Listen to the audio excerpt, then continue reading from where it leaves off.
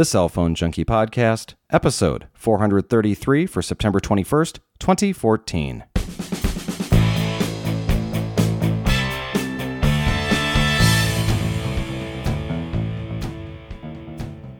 Verizon expands its XLTE network and fires up voice-over LTE calling. Sprint normalizes pricing across its prepaid brands, and the iPhone 6 arrives to long lines and excited users. My name is Mickey Papillon. And I'm Joey Kappas. Brought to you each week by the Cell Phone Junkie podcast application, available now for Android, the iOS, and Windows Phone 8 for $1.99. Well, first this week, Verizon on Thursday announcing it has expanded its XLTE footprint by 22 markets. Verizon LTE runs on the 700 megahertz network over most of its nationwide coverage, but it also has been adding coverage in the 1700 megahertz bands throughout the last year. According to Verizon, 4 out of 5 of its LTE markets now have dual band 700 and 1700 megahertz coverage, which is available in about 400 cities and towns across the country. Verizon didn't name the 22 new markets, though, that it launched. Verizon also made some network announcements this week, most notably that voice-over LTE is available to the Samsung Galaxy S5 and LG G3. Now, in order to use the service, subscribers need to download an app called Advanced Calling 1.0, which will be made available to more devices over time. In order for voice-over LTE to work, both parties must have a voice-over LTE-capable phone and access to Verizon's 4G LTE network. The service is free to use and offers higher quality calls over the data network rather than the traditional CDMA voice network. Separately, Verizon said that, like AT&T, it's going to wait until 2015 to launch Wi-Fi calling. Verizon CFO Fran Shamo said it will eventually roll out the service, which is supported by the Apple iPhone 6 and 6 Plus, but he says is not a priority. Quote, "We built our voice platform so extensively that there was never a need for us to tell our customers our network is not good enough, so you have to go to Wi-Fi to complete your call," said Shamo, end quote. Now, talking about this real quick, so we're going to get to voice over LTE in a second, but just going to Wi-Fi here. The idea behind the Wi-Fi calling is not that you're necessarily have a network that can't support it. It's when you're in areas that just absolutely you're not going to get coverage in any regard, I think, is where it makes sense to have this. So I spend a lot of my time every day in an area that doesn't have any sort of cellular coverage, doesn't matter on the provider, Verizon included, and a basement area, and it's just not going to happen. It's a space that is in a concrete box, essentially, that has Wi-Fi run into it. So I'd love to be able to still take advantage of voice services, and until they add this, I'm still going to be using something like a Google Voice and the Hangouts application in order to make calls when I need to. Well, that comment by the CFO is pretty ignorant, really. I mean, he should really just shut his mouth and move on to accept the fact that some people can't get a cellular signal where they're at and be able to take advantage of using their network and using their minutes in places where it's just not possible. So I wish this guy would get a little common sense here. Yeah, I think that's right. I mean, I ultimately want to see more features than less, and I understand it's a technological thing that they have to address, and that's great. They'll get to it when they get to it.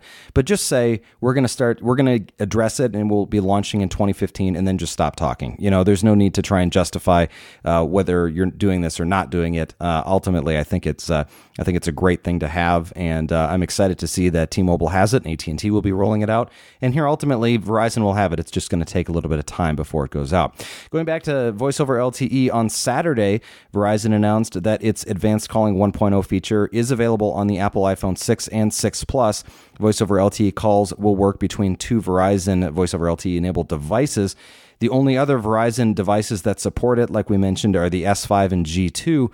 In order to enable this, if you've got a new iPhone, you actually have to go in and manually do this. I'm not sure why they're not pushing this out, but go into Settings, Cellular, enable LTE, and then tap on voice and data. Right now, when you get your iPhone 6, it only says data. So tap on voice and data. You have to do it when you're in LTE coverage. I made that mistake yesterday, and I had another person who corroborated it that you cannot do it when you're in 3G coverage. So once you go in, settings, cellular, enable LTE, tap on voice and data. I was able to do a test call to the voicemail line while on LTE, and then a second call to Joey, calling through his Google Voice number. So definitely not Verizon lines, and was able to download email and pull up websites and run speed tests while on the call. So it is working. Now, during the Apple announcement, they didn't really specify that Verizon's going to have this capability right out of the box, essentially, did they? I mean, this seems like a little surprising to me. Yeah, I think that's right. I mean, I ultimately don't recall if they said anything about when it was going to happen, but I think that obviously having it built in, Verizon realized that they should probably get this feature rolled out, and so they have. And ultimately, it's a pretty neat thing. I mean, if you're on a GSM carrier, whether it's AT&T or T-Mobile, you've been running with this feature forever, and this is just something that is a nice thing to see implemented, really, and it's kind of just checking that box and adding that feature in there. I was concerned about it when I initially switched over to Verizon. I was kind of bummed about it, actually. I found myself never once in a situation where it actually mattered. So it's now it's just one of those things where I'm going to say, okay, well, I have the feature available, so I suppose I will use it if it's there. But it wasn't something that I absolutely had to have. No, and I told you it wouldn't be too bad to not have simultaneous voice. But, occasionally I have had a situation, I think once or twice, I wish I had data right now. Yeah, and here's the thing. Again, this is only going to function when you're on in LTE. So if you happen to be, on the road and you're doing something, in an area where you've only got 3G coverage, and so it drops down to the CDMA for voice, then you're not going to be able to do this. So don't expect it all the time. But if you live and work and spend most of your time in LTE coverage, you should have no problem using this. And it seems like wherever I'm at these days, I'm only in 3G now. All of a sudden, so I don't know exactly what's going on there. Yeah, I'm not really sure either. I that's been my experience as well as of late, but I'm going to stick it out here for a little bit and see how it goes. And there's always that ability to change and switch over to another carrier, right? So either way, good news here that this is now available and it is working. Like I said, I've been able to test it with a couple of different calls. It does work. I have not tested out HD calling. I have not talked to anyone else with an iPhone 6 yet, although I do have two. I suppose I could call myself and hear what that sounds like. But keep in mind, though, too, you may need to go into your Verizon account and enable HD voice in order to make sure that you have this. You can go into manage features and just do a quick search for VoLTE. And of course, they have it branded as advanced calling 1.0. So you do search for either of those in your account and you'll find it. And just check that box or make sure that it's checked. Mine was automatically checked as soon as I went in and to settings, cellular, enable LTE, and then tapped on voice and data. It did it for me. So either way, it's up there, it's working, and we move on with life now as we now have this feature that everyone else has had for years. Next up, Sprint on Monday announcing that the cost of its prepaid service plans will mirror those offered by Boost Mobile and Virgin Mobile. All three include unlimited talk and text, but vary in the amount of data available each month. The $35 plan includes 1 gig of data. The $45 plan has 3 gigs, and the $55 plan has 6 gigs. The new plans are available to Sprint prepaid beginning immediately. T-Mobile on Wednesday made its personal cell spot available to customers, offering a free way for users to use their coverage and have their service in areas not normally covered by the carrier's network. The cell spot is a Wi-Fi hotspot, not to be confused with a femtocell. This prioritizes voice traffic over data traffic on the network and can hook into any existing home network. The router costs $100 to own outright, but T-Mobile is allowing people to take one home for a deposit of only $25. All new T-Mobile smartphones will have Wi-Fi calling enabled moving forward. T-Mobile's existing customer base will be able to add Wi-Fi calling to existing handsets through a software update, though T-Mobile didn't say when we could expect that or which devices would get it. Separately, T-Mobile customers will be able to start sending text and picture messages as well as listening to voicemail via the Wi-Fi networks provided by GoGo in select airplanes. T-Mobile says that more than 2,000 aircraft offer the service in the U.S. for in-flight messaging. That is coming free to T-Mobile customers. So any T-Mobile customer out there, I would highly recommend picking this thing up, actually, if you don't have a really good router at home and you have that capability of having your own router, depending on your internet service, because this is a pretty high-end ASUS router with AC Wi-Fi, and even the normal retail price is actually higher than the $100 if you even buy it outright from them. So definitely check that device out because it's a pretty sweet unit. And there were a number of reviews that hit the web this week, and so I read through a couple of those, and it does seem like it actually works fairly well, quite good, and actually better than most routers that are out there. It's got multiple antennas on it and runs over AC, and so just generally is a good router, as Joey points out. It is, and it was actually something I was interested in picking up for myself, just not because of T-Mobile, but it also supports the DDWRT, the open source router firmware. It probably wouldn't in this case. You wouldn't want to do that for the T-Mobile aspect, but just as a side note. Yeah, I would be probably looking to run this side by side with my current network, and would just have only select devices that would be using it, i.e. the phones and stuff like that. Just, I don't know. That's just kind of what I'm thinking. Joey's shaking his head. He totally disagrees. You wouldn't want to do that. You wouldn't need to do that. Actually, the more Wi-Fi channels would probably be more of a hindrance than actually helpful. Yeah, that is a good point, isn't it? Running multiple networks is obviously can be a complex thing because of that channel interference. So if you decide to use it, make sure you know what you're doing and to set those channels apart from each other. In device news, Apple on Monday announcing pre-orders for the iPhone 6 and 6 Plus have topped all previous set records, achieving 4 million device sales in the first 24 hours that pre-orders went on sale. Although the iPhone 5S did not have pre-orders at all last year, for comparison, Apple sold 9 million iPhone 5Ss and iPhone 5Cs in their opening weekend. The 4 million number is a pretty massive one, easily beating previous pre-order numbers. The iPhone 5 managing 2 million pre-orders in 24 hours back in 2012.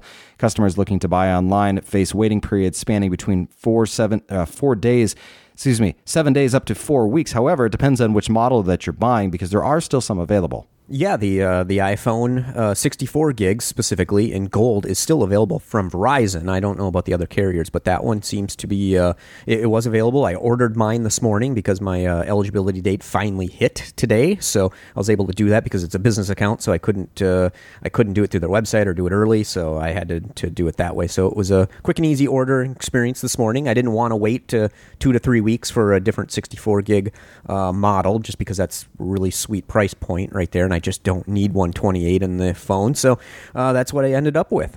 Yeah, and it's exciting. I think it's fun to, always fun to get new devices, of course, and to see this one available still this far into it. We're at 10 days after pre-orders officially started.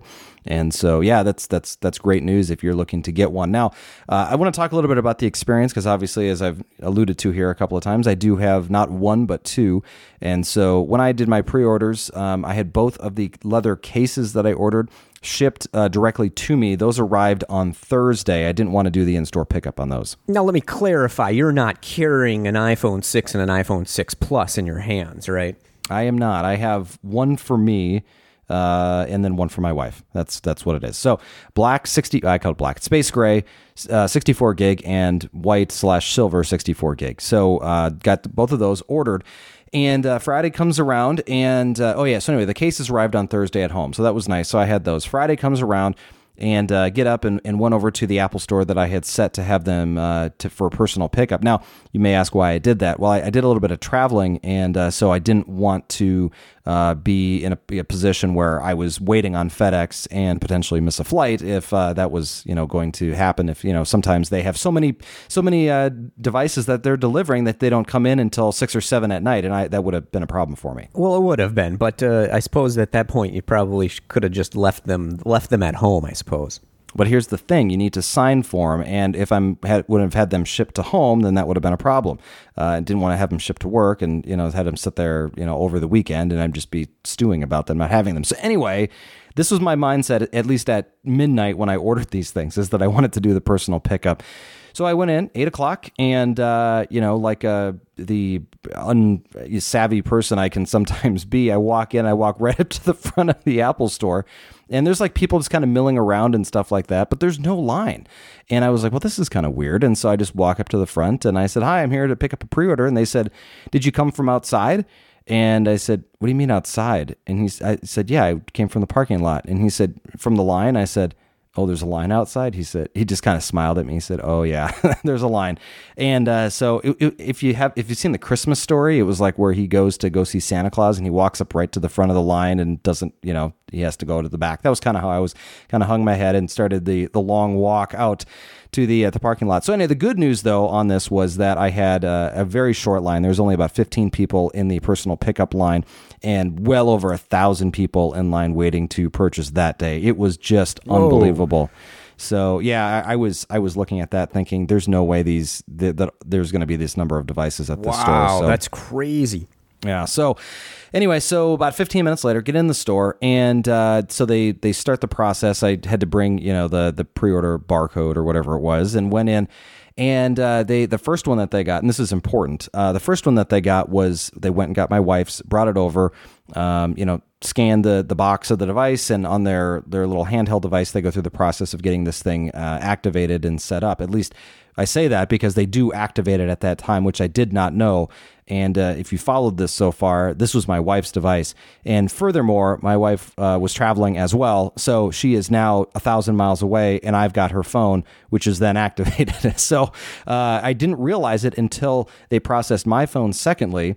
And I picked up I was sitting there. I was on my old phone when she was working through the stuff on my new phone. And all of a sudden my LTE dropped down to 3G, and it said cannot activate cellular data.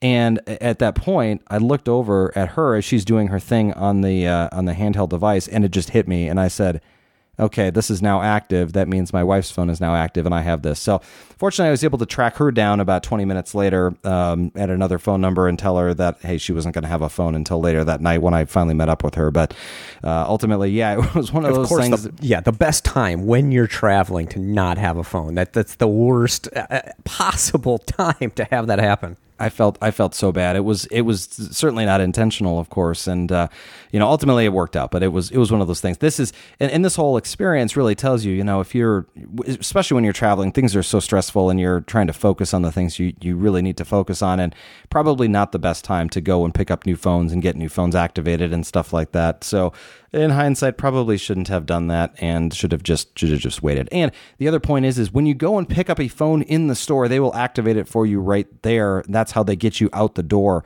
with the phone, is by activating it. So just know that when they say, do you want us to open it up and set it up for you right here? Of course, most of us say, no, I'll do it on my own time and I'll get it done. Well, your own time may be accelerated because you won't have a phone if you walk out the door at that point. Yeah, that's real interesting. It is. I mean, it's better for customer service for 95% of the people, but yeah, in special circumstances like this, yeah, you should have just waited till you got done with your trip to go get the phones. Yeah, exactly. So either way, I've got them both. I've got the phone here. I've been using it all weekend, and so far it's a bigger iPhone. I mean, this is really what it is. Joey and I were talking before the show. It's interesting because going from the iPhone 4 and 4S design up into the 5 was more than just a bigger screen and having LTE enabled. The phone really was a big leap forward in functionality and just how the performance of the device was. And from iOS 6 to 7 and now 8, that phone still performed very well. And so I will tell you, just from my perspective, from day-to-day use with the 6, it's not that much different speed-wise. It's relatively imperceptible to the 5. Now, if you run benchmarks on it and you do all of those types of things, absolutely you're going to see different things. But I've used people's 4s and 4Ss recently, and those are so sluggish, and it's almost unusable in my opinion. But the 5 was still cooking right along. So just if you're someone who's waiting for your 6 or you're waiting to order because maybe you've got a different contract date or something like that, I will tell you, I didn't, other than the larger screen size, I love the phone. I love the design. I love how light it is, how thin it is. That's all very good stuff. But from a performance perspective, I am not seeing the jump that I thought I would. Well, that's really interesting. I mean, I figured you would because, jumping 2 generations, where I came from I somewhat recently, only a few months ago, got a 5S to use. This, I had the same experience, Mickey. I know we talked about it on the show before. I'm like, it doesn't seem any faster than the 5. And it just goes to show the 5 was just an amazing leap forward from the 4S at that time. And considering today that they still sell it as the 5C, the same processor and everything. And now we've got 2 generations ahead, and it's barely faster, noticeable. That's completely not Apple-ish because normally they kind of almost double the speed every generation, but we've kind of leveled off now. So this is definitely goes to show if you don't have a 5 yet and looking for a cheap upgrade, that's probably the way to go right now. Well, I would argue that the bigger screen is pretty nice. I do like that a lot. But yeah, to that point, it's kind of like saying the best way I can put it is if you've got like a 1.8 or a 2 gigahertz computer that you're using right now, and you upgrade to like a 2.5 or 3 gigahertz computer. Yeah, on paper it's much faster, but for day-to-day tasks, for launching email, for browsing the web, for launching apps and stuff like that, it's not as big of a change as, say, someone coming from the 4th generation or the 4 and the 4S upgrading to the 6. You're going to see that massive functionality and performance improvement there. So, but generally overall, it's been really good so far. Obviously, I don't have Apple Pay to test out yet. I did not have Touch ID before, so I'm now getting my first experience with that. I do enjoy that. And, like I said, I like the bigger screen size. I've got an extra row of icons now on there. I'm really glad I went with this size. I'm still getting used to that. It is definitely bigger, and it does take a little bit of getting used to, but, perhaps, it'll just take some time, and ultimately I'll say, well, maybe even a little bit bigger, and the 5.5 on the plus side would be a nice one for the next one, but I'm happy to have made this jump to this one. So then how do the old apps look on the newer size screen? Because obviously the DPI is the same, but the screen has more pixels up and down. Yeah, that's a really good question. And to be honest, they look quite bad. They look cartoonish. It just doesn't seem to flow in the way that you would want for it to do. When you look at something, and it's very noticeable when you consider how messages and mail and those type of applications are now providing you additional information, essentially at the same size, the same font size as what you had before. So you get more information on the screen. All this is doing is taking that old screen resolution and just increasing it proportionally to make it fit, which doesn't look very good. So it's not, what they handled the transition from the iPhone 4S to the 5, where they increased the screen size to the 4 inches from 3.5. They just had letterboxing, where then the actual DPI of the apps were all still the same. So they didn't employ that this time around. They didn't letterbox the top and sides. No, they did not. It looks like it doesn't look good. I mean, using an iOS 6 application on iOS 7 was a pretty grating experience. This is, I would say, equally as grating, where you kind of look at it and you're like, I don't, from a functionality perspective, it's good to have that there, but we've just got to get these developers updating these apps, and hopefully the ones that you use on a regular basis will get updated, because it's just, you'll notice it. You'll know exactly what I'm talking about the first time you launch one of those apps. Yuck. I wish there'd be an option to turn letterboxing on, because I would prefer that sharp experience versus that, because I've got I recently picked up a Surface Pro 3 for work, and that's got a nice super high-res 12-inch screen on it, but half of the Windows system stuff still it's all been scaled up, so all the fonts are all blurry. It just drives me insane, and I do not like that. Yeah, it's going to be pretty much the same type of experience with some of the stuff to start out with. So just keep that in mind. It is kind of annoying, and it is what it is, I guess, at this point. So, but yeah, everything is functional. I did a restore, which is the first time I've done a restore for a phone. Usually I just start over. Obviously, I would have probably started over if I would have had a phone that I could have activated on my own time. But of course, then it was also in the middle of a work day. So I'm like, well, I need a phone here. So let's get this thing upgraded and cooking along. Generally it's moving along. So traveling, it's one of those things you kind of get an interesting perspective on just how your use is and your, what's important to you. And so far so good with this one. Keyboard is nice. I like the extra, real estate there to be able to type on a bigger keyboard. So lots of good things to like about it. And I'm sure we'll talk more about it here next week, Joey, when you have yours and we can compare notes on the two. Other device news this week: Google and its partners on Monday revealed the first 3 Android One handsets it initially announced back in June. The premise of Android One is to bring low-cost handsets to the greatest number of people around the world. Being announced this week, Google worked with hardware makers, component suppliers, and wireless network operators to develop inexpensive smartphones for India.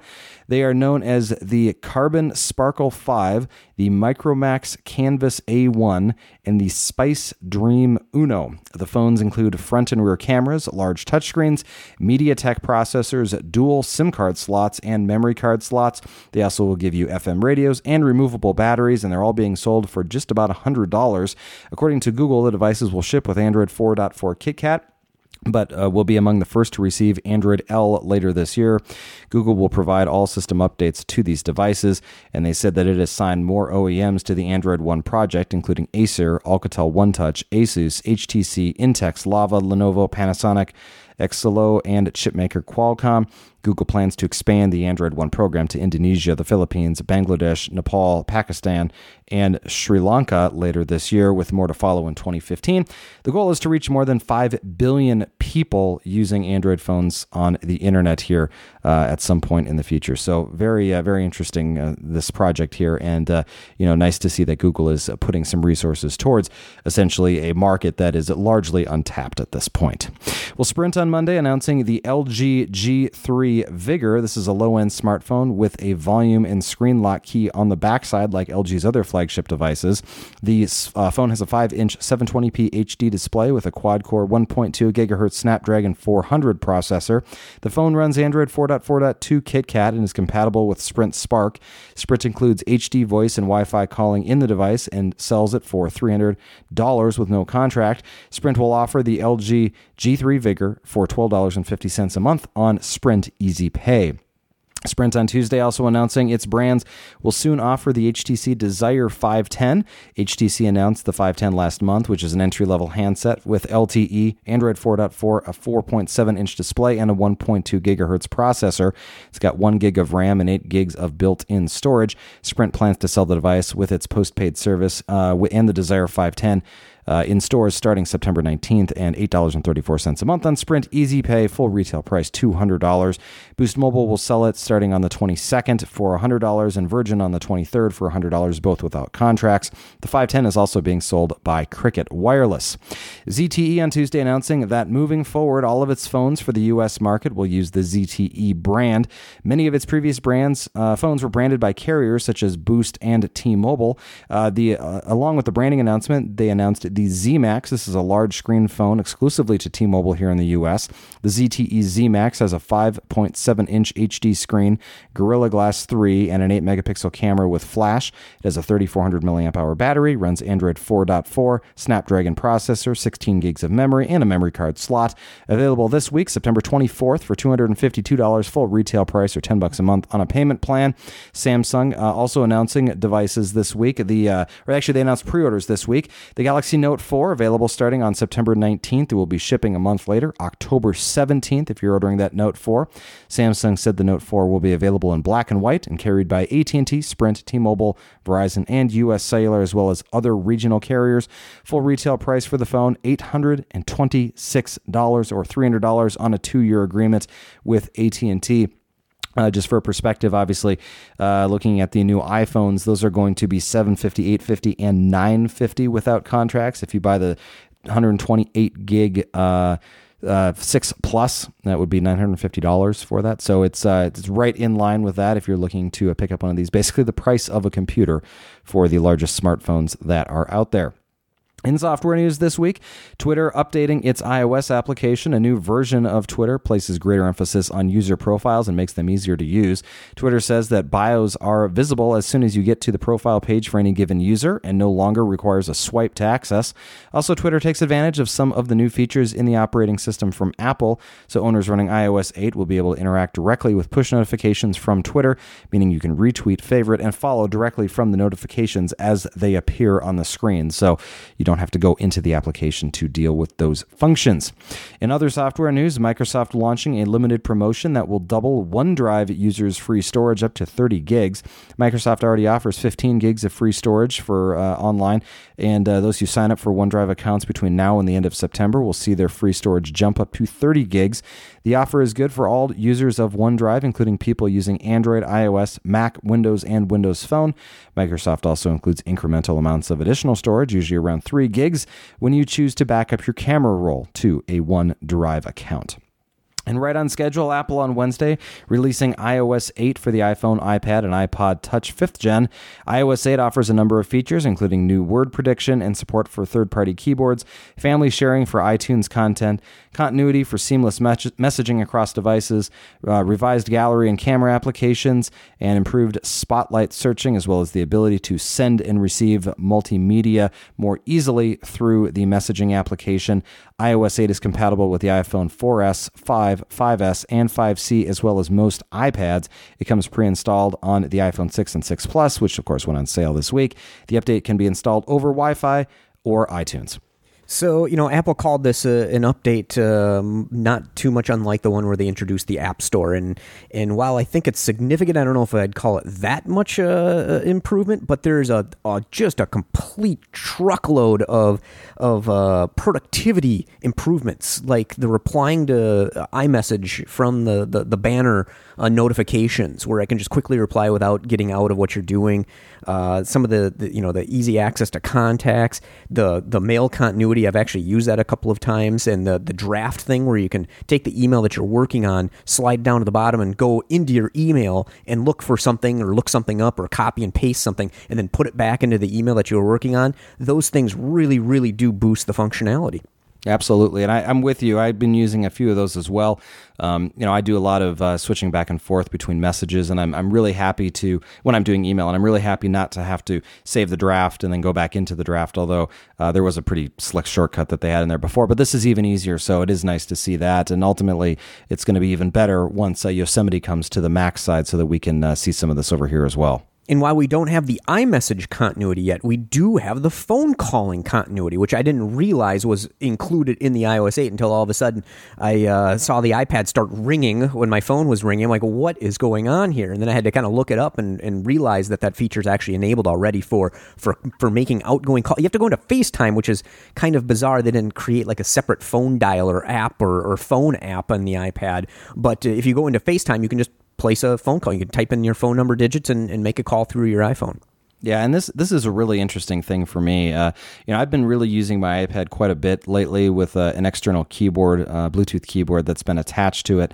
And it's really mostly what the iPad has just been a consumption for media device and then an email device. And so seeing something like this kind of makes me take pause and think, well, maybe I could actually use this a little bit more and take it with me a little bit more. I don't know. It hasn't been as portable for me lately as I would hope and would want to be using it. So I'm not. What I'm saying is that something like being able to make phone calls from the iPad is very intriguing to me, because ultimately I'll just say, well, I've got my phone with me. I don't need to bring my iPad. But if I'm in a situation like when this is my situation. Get home from work, want to just put the phone down and plug it in and just deal with anything that comes in from the iPad for the rest of the night, and just kind of have that in the general area with me. But I don't need the phone in my pocket all night long when I'm walking around the house. And so I'm interested to see that and still be able to get then phone calls on the iPad. Absolutely perfect use case scenario for that. That's absolutely perfect, because then it doesn't matter. You don't need the privacy either, because obviously it's a speakerphone unless you have headphones with you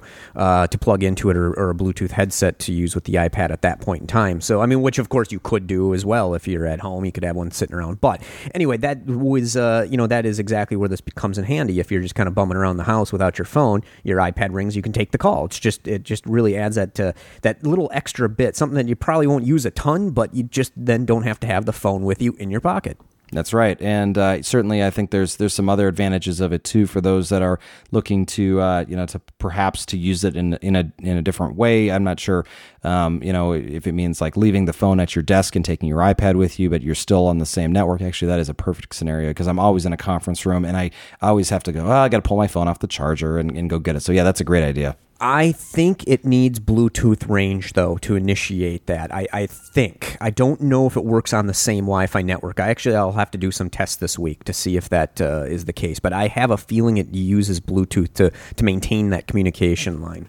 Right. So, and if that is the case, then you've got about a 30-foot range, or maybe a little bit more. But yeah, ultimately, so you wouldn't be able to, as an example, take it throughout like a corporate campus environment if your phone is many buildings away. But I think it still does. But I know it does use Wi-Fi for the actual probably a voice over IP style connection between the two devices. It uses that still, but I think it still needs Bluetooth. I think. Interesting. So all of this said, we got iOS 8 for all of our existing devices and the new 2, 6, and 6 Plus devices, but it did not come with HealthKit. Thanks to a bug. Now, I say it did not come with it. The application came with it, but it's not working. According to Apple, they said they had a bug that prevents them from making HealthKit available in iOS. They're working to have that fixed by the end of the month. So as an example, I tried to use Runkeeper almost every day. I tried to launch Runkeeper, and the hook wouldn't go into HealthKit. So it's still got a little bit of an issue there. So anyway, we'll see how that all plays out and comment back on that once it's all complete. Moving on to questions and comments for the week. We had a lot of them this week, as you would imagine, mostly about the Apple announcements and the new phones that are out this week. First one is a comment from Ben, and he says, Mickey, I listened with interest about your own thinking regarding T-Mobile versus Verizon. As you may recall, I'm on T-Mobile with the phones, but I also went with Verizon for my iPad. You may recall the Sandy storm here in New Jersey, and under many circumstances, I'm really glad that I had Verizon service on my iPad mini. I have no regrets about the tremendous amount of money I saved, though, with T-Mobile paying for 4 separate phones. Having that back door, if you like, with Verizon on my Mini has been valuable. So this is what I was thinking about this week, too, is... depending on how things go with Verizon, I don't know what it is. I just have been just not as impressed with them as of late. And so thinking about making a switch over to T-Mobile and considered that maybe bringing over just my phone and leaving my iPad on Verizon, so I still have that backup if I need it for data with Verizon. And so I may end up doing something like that because I would still leave my wife on Verizon, so I'd be able to share the data with the iPad. So the actual net amount would essentially be zero as far as the pricing difference. I would be paying the same amount, so I wouldn't be saving a lot of money by switching over because I'm on a family plan and I've got all of these devices sharing data right now. Well, of course, an extreme situation like a hurricane where you've got a natural disaster, I mean, it never hurts to have diversity as far as, redundancy in a different carrier, because some may work part of the time and some, the other carrier may work the other part of the time. So in the natural disaster case, I mean, it never hurts to have a different carrier. Yeah, absolutely. Like I said, I spent this weekend, I should say, traveling, and one of the locations that I was at was a pretty rural area, and it was at that point that I realized just how valuable Verizon was. I mean, was in a town of less than 1,000 people, 30 plus miles away from the nearest town that had over 20,000 people, and I had LTE service on Verizon. It just blew me away that I was able to run speed tests, and to use the service just as I would in my hometown. Or into the town where I live. And here's even what's better is that it was a better experience because there were fewer users on it. So pretty interesting stuff there. But anyway, Ben, thanks for that comment. And, certainly it's a dynamic process. It doesn't mean that I'll be on Verizon next week, although yes, it probably does. But we'll see what happens in the future. Next up, a comment from Adam. It says, I think you made a little decimal point error in your Apple Pay calculation on the show this past week. You mentioned the $1.2 billion per day that is spent on credit cards. And if Apple gets 10% of all the payments via Apple Pay, that's $120 million. And then 0.15% of that $120 million is only $180,000. Not 1.8 million as you suggested. Of course, this still is over $65 million per year that they generate, which is a lot of money, but not the $650 million that you mentioned. It's off by a factor of 10, Adam. Adam, thanks for that clarification. Yeah, I was kind of doing that off the top of my head, and so yeah, I misplaced a zero. But either way, still $65 million a year.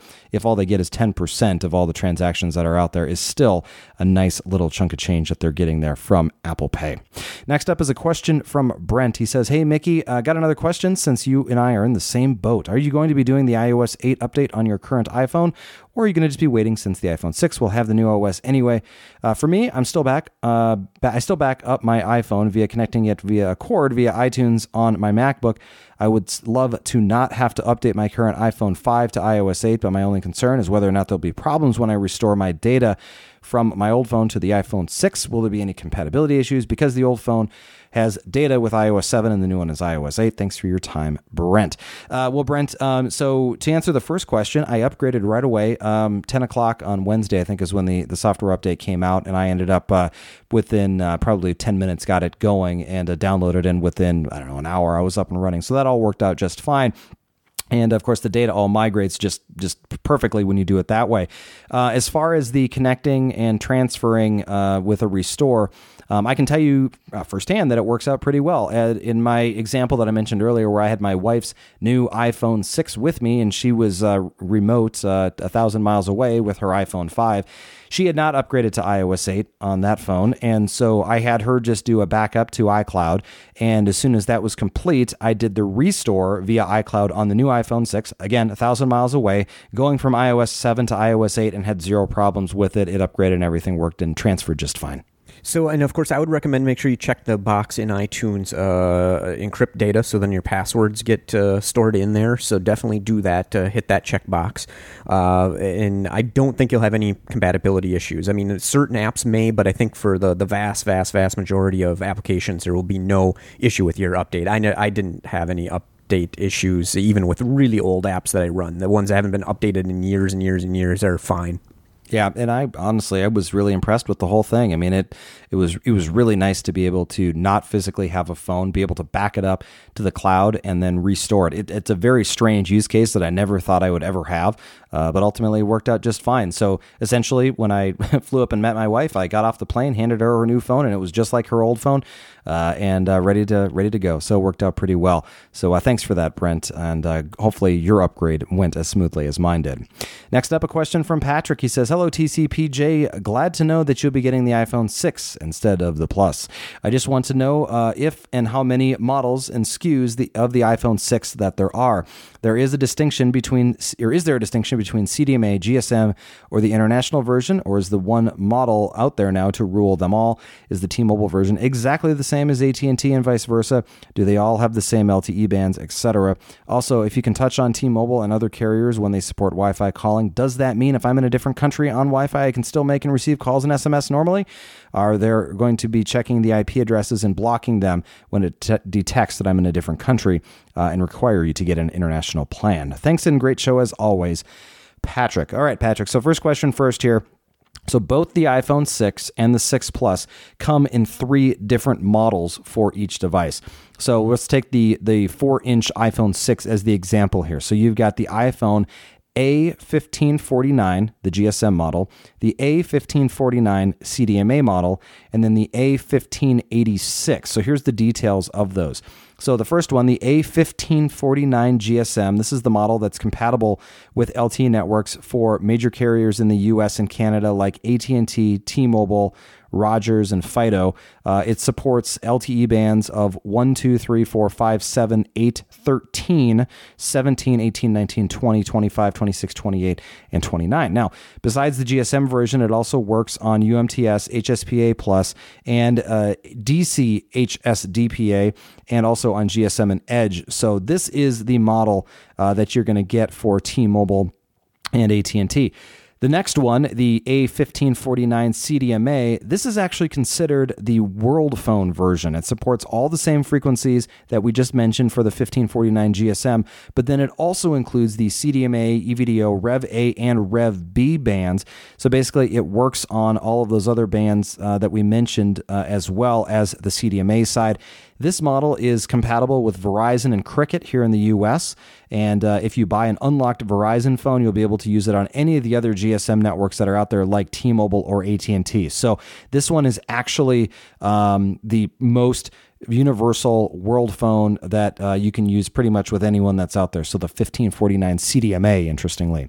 That third device, that 1586, this is being sold locked on some CDMA carriers. So those include C Spire, Sprint, and US Cellular. It's fully compatible with the other networks that are out there, but you won't be able to unlock it.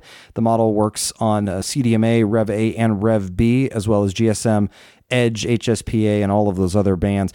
It does have compatible 4G LTE bands that are FDD LTE in 1, 2, 3, 4, 5, 7, 8, 13, 17, 18, 19, 20, 25, 26, 28, and 29, and also TD LTE band 38, 39, 40, and 41, which have those corresponding frequencies that we talked about for those other CDMA carriers like Sprint of 2600, 1900, 2300, and 2500 megahertz. So along with the the iPhone 6 Plus on the A1524. That model supports both TD-SCDMA bands of China Mobile and also band 39 for TD-LTE. So there's some interesting stuff that's going on here. So essentially, you've got three different devices, and you've got all these different models here. But summarizing all of that, so for the U.S., the A1549 GSM is being sold on AT&T and T-Mobile. The A1549 CDMA is being sold on Verizon, and then the A1586 is being sold on Sprint, and then also US Cellular and C Spire. Now, regarding your question on Wi-Fi calling, yes, if you have Wi-Fi and if you have a phone that can send and receive voice and texts, as long as the carrier doesn't specifically block the service, you should be able to use it anywhere. And since T-Mobile is pretty open about how they want you to be able to use your device, I don't think that they're going to be blocking international Wi-Fi use for these devices that are when you take it over there and use them. I don't think so yet, but we never know what they're going to do, because that is a good question. Yeah, so the other two to consider is that when AT&T and Verizon come out with this service on them, that could be something that it is blocked or is at least restricted, and we won't know until those come out, because absolutely they can figure that out from an IP address, and could allow it only from certain IP ranges and stuff like that. Of course, potential to get around that if you've got a VPN client, I guess, if you can show that you can VPN into a home network as an example back stateside, and then potentially use it. So there are, I guess, some workarounds that could be helpful to you. So interesting stuff nonetheless, and certainly will be fun to play around with here and tinker with as we start to use our devices more and more on the go as we travel around the world. Well, that is it for questions this week. If you have anything you'd like us to talk about on a future show, send us an email to questions@thecellphonejunkie.com or give us a call to 206-203-3734. We'll do our best to get your questions or comments on a future show. Joey, thank you very much, as always, for your time. We'll talk to you later. Thanks for listening. For more information about the stories you've just heard, visit us at thecellphonejunkie.com.